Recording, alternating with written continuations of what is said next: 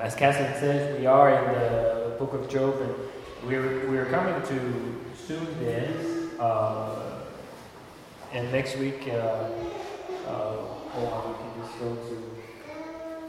Yeah, today I have this one question that Elihu is going to continue. Elihu is going to continue to speak today. The secret friend that showed up last week. So if we go to the slide with the overview, we're now over here, and then next week God is going to show up and start speaking to Job. And so we're entering into the climax of the whole story. But before we get that, Elihu has some questions, and he kind of has three main points of where he is asking serious questions about Job and how he behaved. And he is very thorough. He has been listening very well. He has not just been sitting there picking his notes. He can quote many things that Job has said, and he's going to ask him some questions about those things. And he's also going to ask some questions about, and even last week he also started entering in and said, no, God is not your enemy. God is not the one punishing you. So those things that we might have also felt uncomfortable with so far, he goes to question those. Some of the main things that he's going to enter into is, also I mentioned last time he was going to enter into this, Job, you cannot make yourself righteous. Because if you do that, then God is not righteous. There's this, I'm not a Hebrew scholar, but the thing is that if you are righteous, then God cannot be, because it's an either or. And so Elihu also pressed that. He doesn't seem to be as mean as other people. He does seem that he wants good for Job, and he tries to alleviate, I'm not out to get you, I'm not just out to punish you, and I'm not just going to say you're a bad sinner, although maybe it sounds like it today. But I really want to encourage you, but I'm also going to ask these questions, because you have said some things in your great pain that don't seem to be true about who God is. And so we will enter into some of those questions. That he makes himself right with God, and that then today also Job is he picks up on Job having said, it doesn't matter whether I live a righteous life or not. It doesn't matter if I sin or not. And so I think he, along with the preacher in Ecclesiastes, he's saying that it doesn't matter in the sense we're all going to end up the same place. Like, it doesn't matter if I'm getting way ahead of myself, but we'll get there. That's one of the things where, what's the difference with living a righteous life and just not following God? And then also the notion that God somehow had wronged Job with the way that he was treating him. So those are some of the things that we will talk about today. And so we'll start here, and we'll start with the start. And so from 35, 1 to 4, Elihu is going to continue and say, and Elihu answered and said to Job, do you think this to be just? Do you say it is my right before God? That you ask, what advantage have I? How am I better off than if I had sinned? I will answer you, and your friends with you. So this is what I was getting ahead of myself trying to answer, is that he's going to ask Job, Job, you said, or at least I heard you say, that it doesn't matter how I live my life, because God's going to deal with me in the same way anyway. So it doesn't matter if I actually obey God or I don't obey God. That comes probably from Job just looking at his life, and he's like, well, I think I've done all the right things, but this calamity still hit me, so why am I better off now than if I would have done all the things that wasn't good? And so again, he might echo the word of the preacher in Ecclesiastes that says it doesn't matter if you're rich or poor, we all go to the same place. It doesn't matter if you follow or you don't follow, the end would be the same. He doesn't, though did have different conclusions, is that you need to follow God anyway, because that's the best way.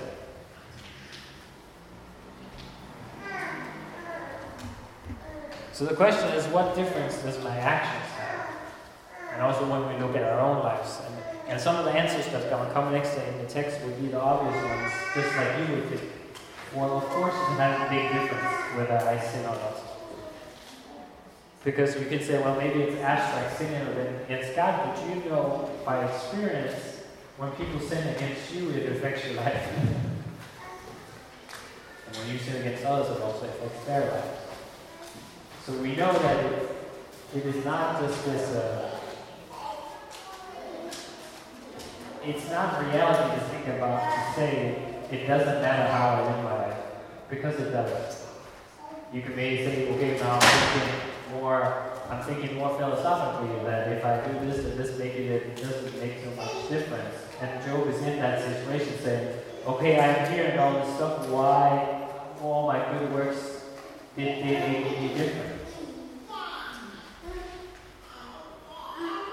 But we know by experience that relationships get broken, families get broken, relationship with God gets broken when we're not following who He is. So it makes a big difference. We know that just by living life. We know that it makes a big difference whether we follow God or not.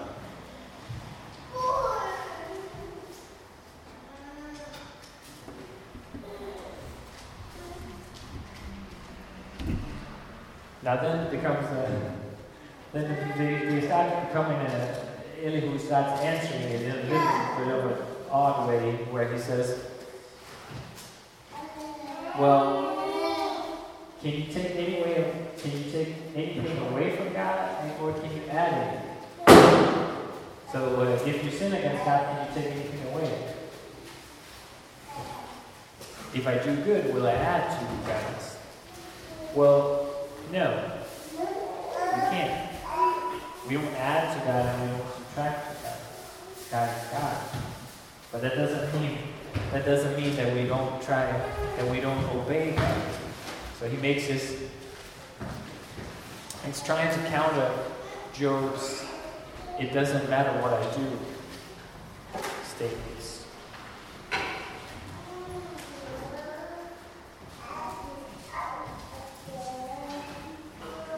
I was thinking, and just reflecting about this, and I have a passage from James here, where it makes a very big difference how we live our lives and how we choose to live out our lives. So James, he writes in James 1, 12 to 18. Blessed is the man who remains steadfast under trial, for when he has stood the test, he will receive the crown of life which God has promised to those who love him. Let no one say when he is tempted, I am being tempted by God, for God cannot be tempted with evil, and he himself tempts no one. But each person is tempted when he is lured and enticed by his own desire. The desire, when it has conceived, gives birth to sin, and when sin when it's fully grown brings forth death. Do not be deceived, my beloved brothers. Every good and perfect gift is from above, coming down from the Father of lights, with whom there is no variation or shadow due to change. Of his own will, he brought us forth by the word of truth, that we should be a kind of first fruits of his creatures. So when we are looking into what James is saying, when we're looking into sin and disobeying and obeying God,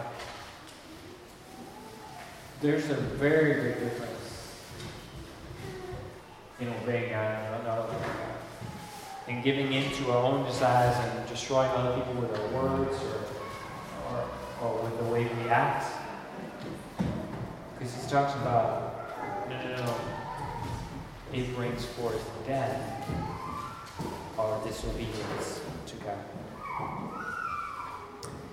I was reminded about another parable, and maybe most of you know it. It's found in Luke 15, 11 to 22. I'm not going to read the whole thing, but it's the parable of the prodigal son.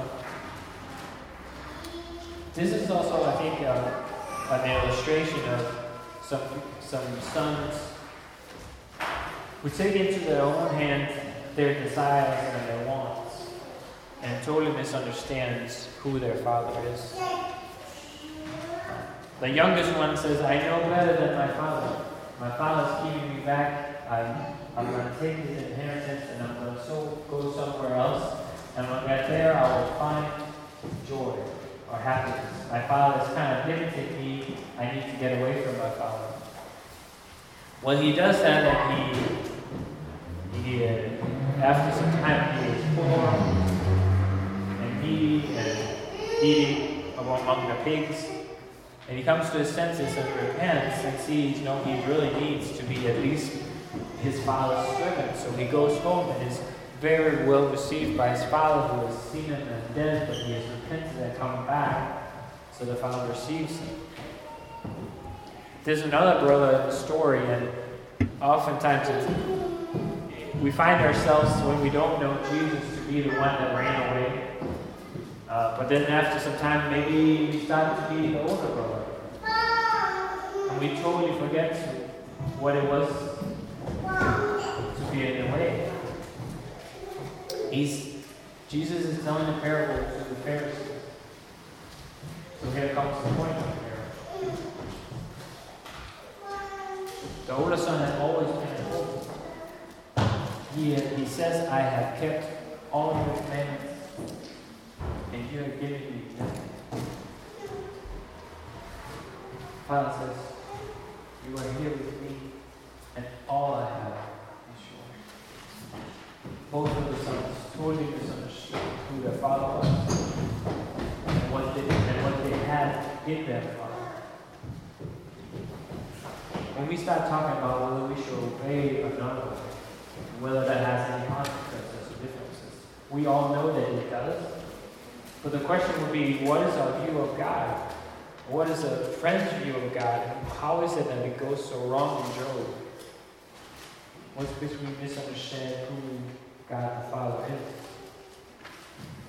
And even also, with these two brothers, the one that was obviously a sinner and ran away, but repented. But then the one that stayed home and trusted in all of his good works,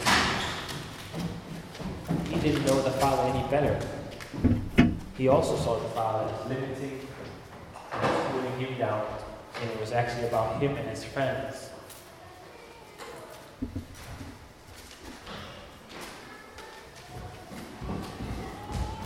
When we talk about how they view Job, how Job and his friends view God, and how just the things I mentioned here view God, and why there is a big difference in sinning against God or not. I was also reminded about what John writes. He says, John writes that Jesus says, if you love me, you will obey my commandments. There's no guarantees in this life that we're just going to be all successful if we keep all the commandments and do it right. There's no like guarantees like that. And like we talked about, maybe I don't know too often, Jesus says we will have trouble in this life. There's guarantees, but the guarantees are that we will have trouble. There's.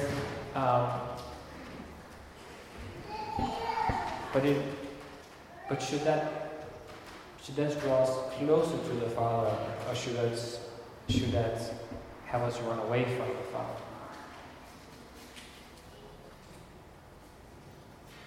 God does have a better plan, but it might not be a plan that we would have chosen.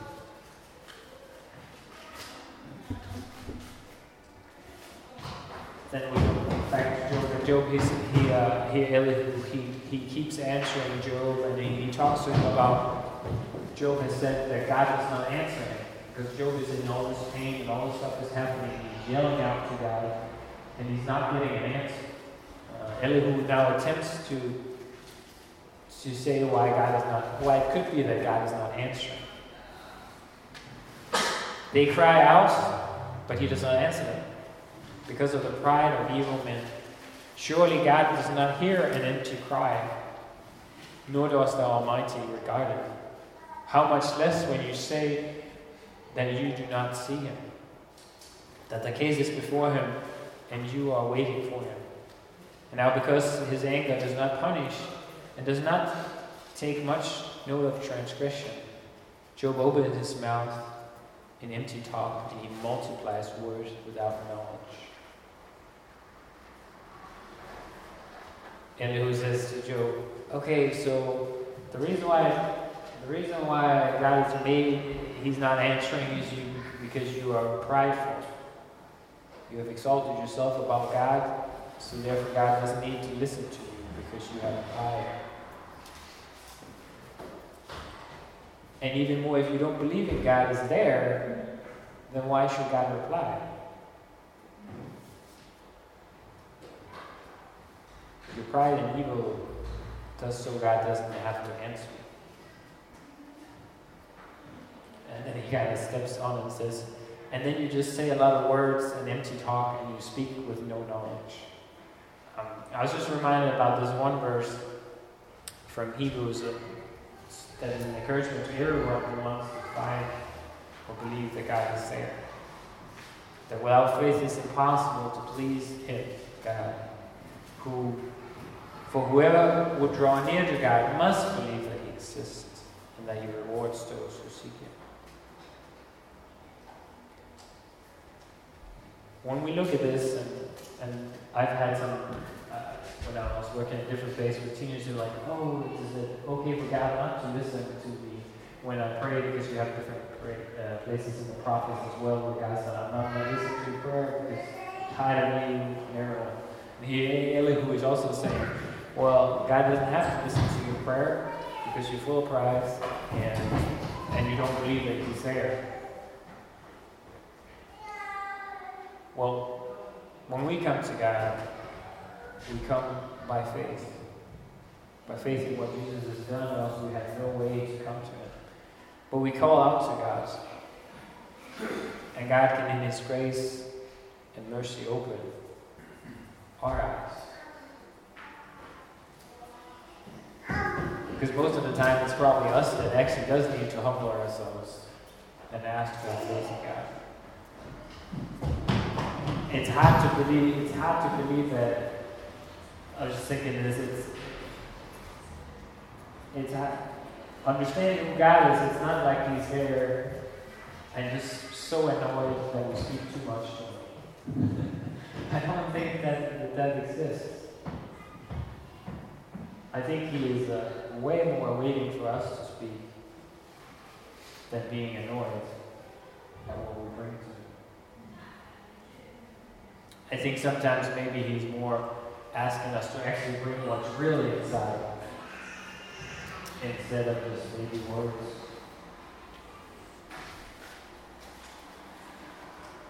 The question is actually a good one. I was just reflecting a little bit about the question, should God answer wicked people and so on? But we see God interacting with so many wicked people and actually using people that are pretty horrible throughout the Old Testament. He uses Pharaoh, he uses other people, communicates to them, and actually, I'm going to use you, and I'm going to use you this way, I'm going to use you this way, and also in the prophets, I'm going to use this king, and this king, and this king. So when God wants to, he can communicate to whoever he wants to. You could say, is God obligated to hear what we say? Well, we know he knows everything, and he also hears everything. Should he respond? Well, that's up to God to decide whether he responds. I was thinking about one thing in this particular as well. Because if we look to our example, we also see something that even this song talks about. The one song we talked about. The one only perfect one, Jesus Christ, he did not sin at all. For when he was in the most distress in the garden, he was passed over, or his request was passed over. Is there any other way? Can you take this cup? His request was gracefully denied. His Father did not say yes. And on the cross, we hear Jesus cry out, "Why have you forsaken me?"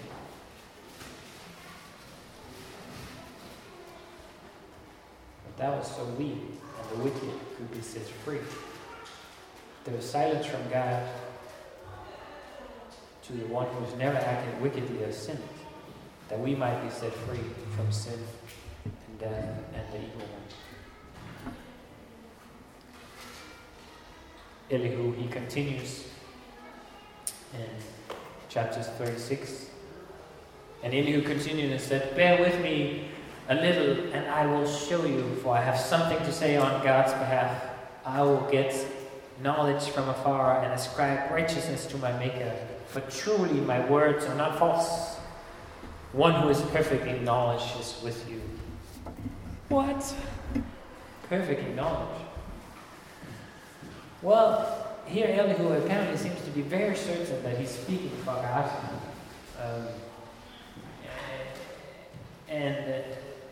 And he's going to affirm that God is righteous and all those things. He adds he's going to speak only the truth, and he says, "I'm the only one who's perfect in knowledge." Okay, so this passage is one of those passages that I think you should study more, because there's many different interpretations, and a little bit of what I spent quite a lot of time on last time is who is Elihu, what does he do? If he's the only true, perfect one in wisdom, well, then he, in principle, could be a pre-incarnate version of Jesus.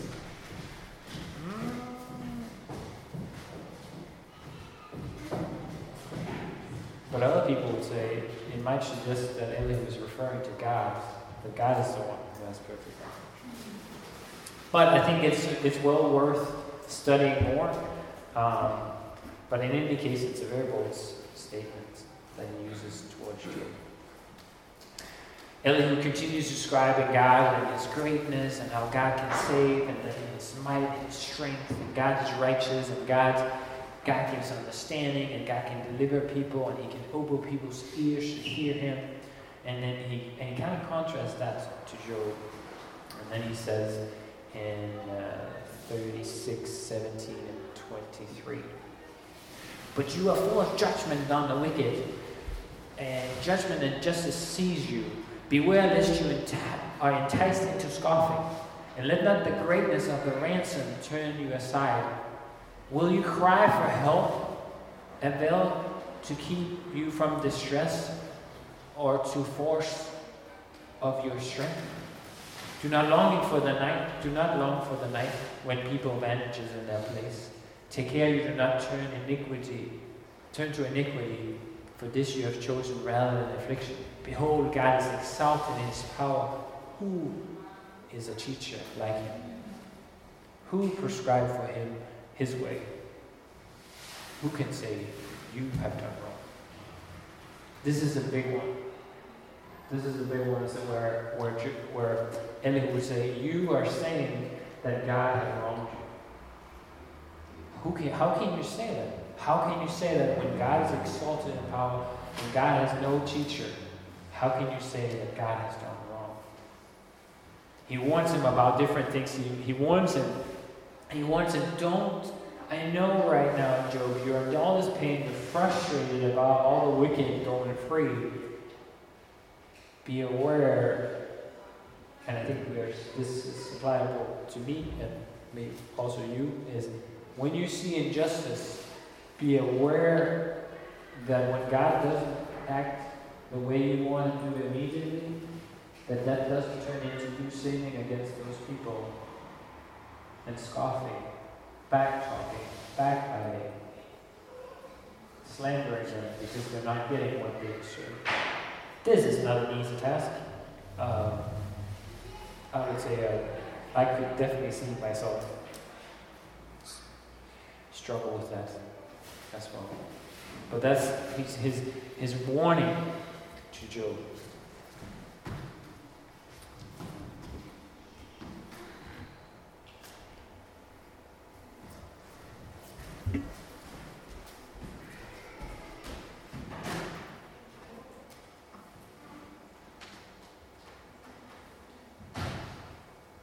Job is in his pain. He was questioning why God was doing what he was doing.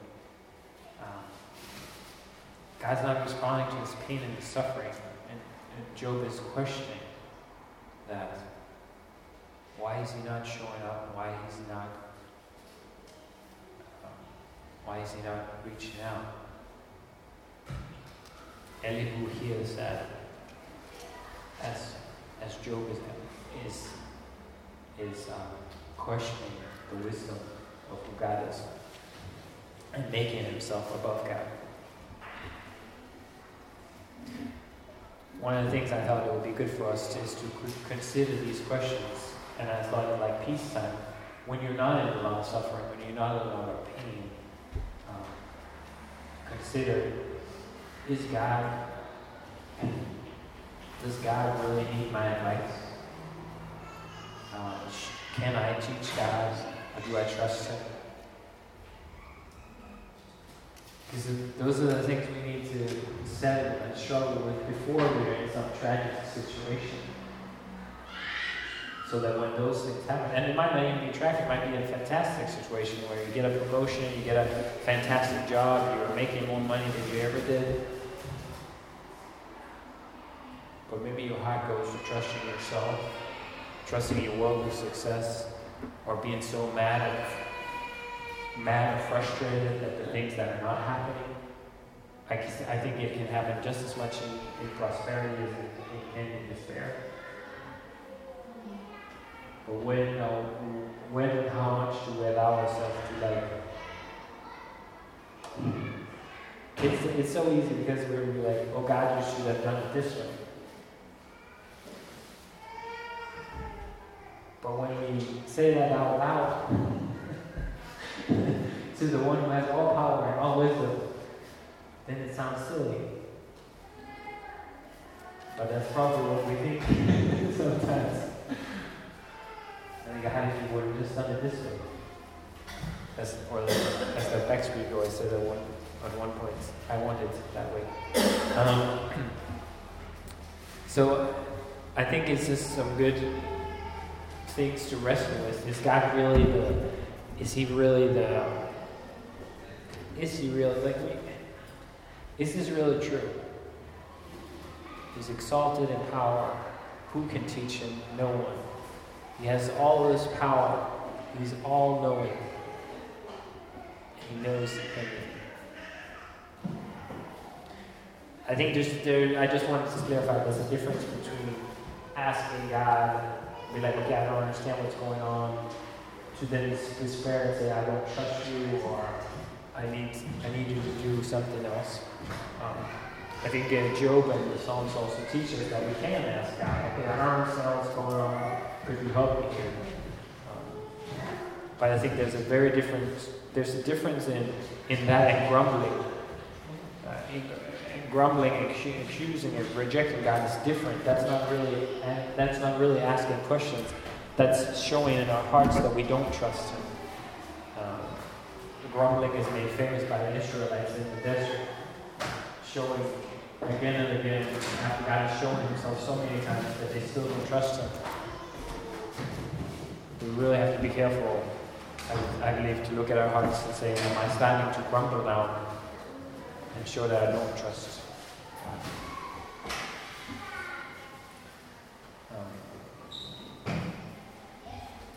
Elihu goes on about the majesty of God. Remember to extol his work, of which men have sung. All mankind have looked at it, and behold, it is from afar. And God is great, and we know him not, and the number of his years is unsearchable. Praise God for his work and for his greatness. He's eternal. it's good for us to come and sing and praise together. I mean, I think that's just what I've been feeling also. Like we come together to praise God and worship in song and in prayer. It does something in us. And then it kind of goes on with the next part where in chapter 37, it talks about God's majesty and power, about light and creation. God is described as awesome, almighty, powerful, just a mystery, perfect in knowledge. And he actually here, he says, stop. Hear this, Job. Stop and consider the wondrous works of God. Do you know how God laid his commandments upon them and caused the lightning of his clouds to shine? Sometimes it's good for us to stop, consider the wonderful works that God is doing. The heavens declare the glory of God. All God has created, the power, the rain, the storms, the beauty, the flower, the children, the older people, we're led to worship the Creator, not nature, and who continues. And now look. And now, no one look on the lights when it's bright in the sky, and when the wind has passed and cleared them. Out of nowhere come golden splendor, God's clothed with awesome majesty, the Almighty. We cannot find him. He is great in power, justice, abundant, gracious. He will not violate. Therefore man will fear him. He does not regard any who are wise in his own conceit. This seems to be a fitting bridge to what's going to happen next. Next week, Myers is going to talk, and God is going to show up. God is going to be awesome, and we can't find him. But like I said last time, God finds us. He can open up our eyes so we can see him. We have been lost. God is never lost. We are lost in darkness and sin. And even God can show us in his creation who himself is. I was just reminded about Romans. And, this is maybe...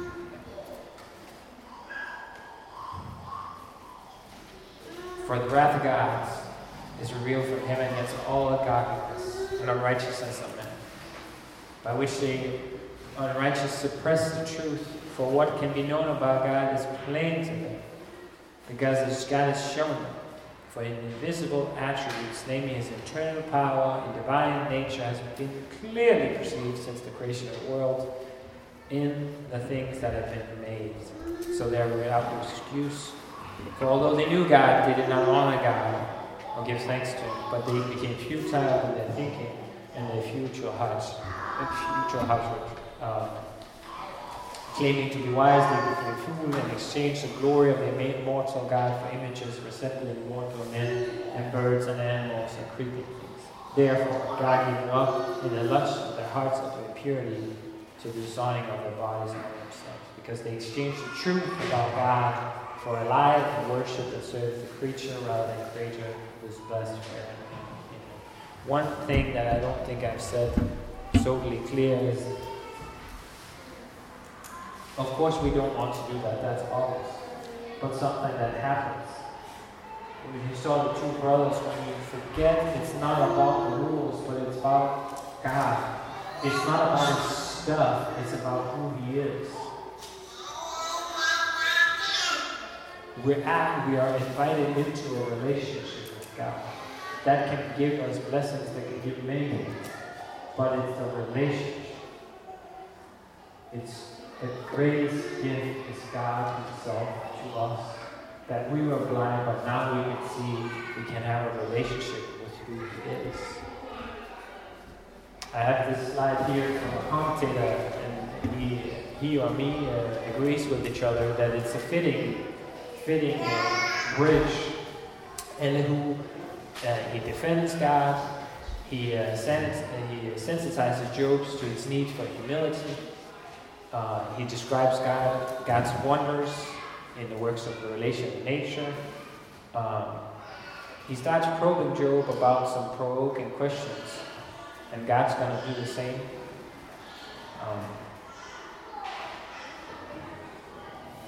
And then he's going to talk about how is it that Job has been justifying himself and thereby condemning God, which God is also going to mention. So rounding up, what happens next is what we all need. We all need God to open our eyes to who He is, to who He really is. The whole struggle in the book of Job is because people are not understanding who God really is. He's not revealed very well either in their lives. Job is very righteous, he obeys all the rules. And you have his friends that are insistent on that he has failed, although they can't point it out. New friends say, okay, Job, you do a lot of righteous things, but you're not above God. What needs to happen is that God shows up. He shows up and shows the friends of Job who he really is. And then things, people's hearts are changed. You can grow up in church, or you can have heard about Jesus many times. But if God doesn't show up, open up your eyes to see who He really is, then you might live like the older or the younger brother. And you misunderstand who God is. You might, as Job, do everything right, but when things don't go the way you want, you ask questions about if God really knows what He's doing. What we really need, all of us, is to have God to come and open up our hearts. And so I pray and believe that that's happened to you, and maybe online. Be a great day. Because like I said before, God is not lost. He is right there. So if you will just boldly just believe, as we said, if you believe or even you doubt believing that He's there, how about boldly just praying, are you there? Can you reveal yourself to me? I need you to show me who you are.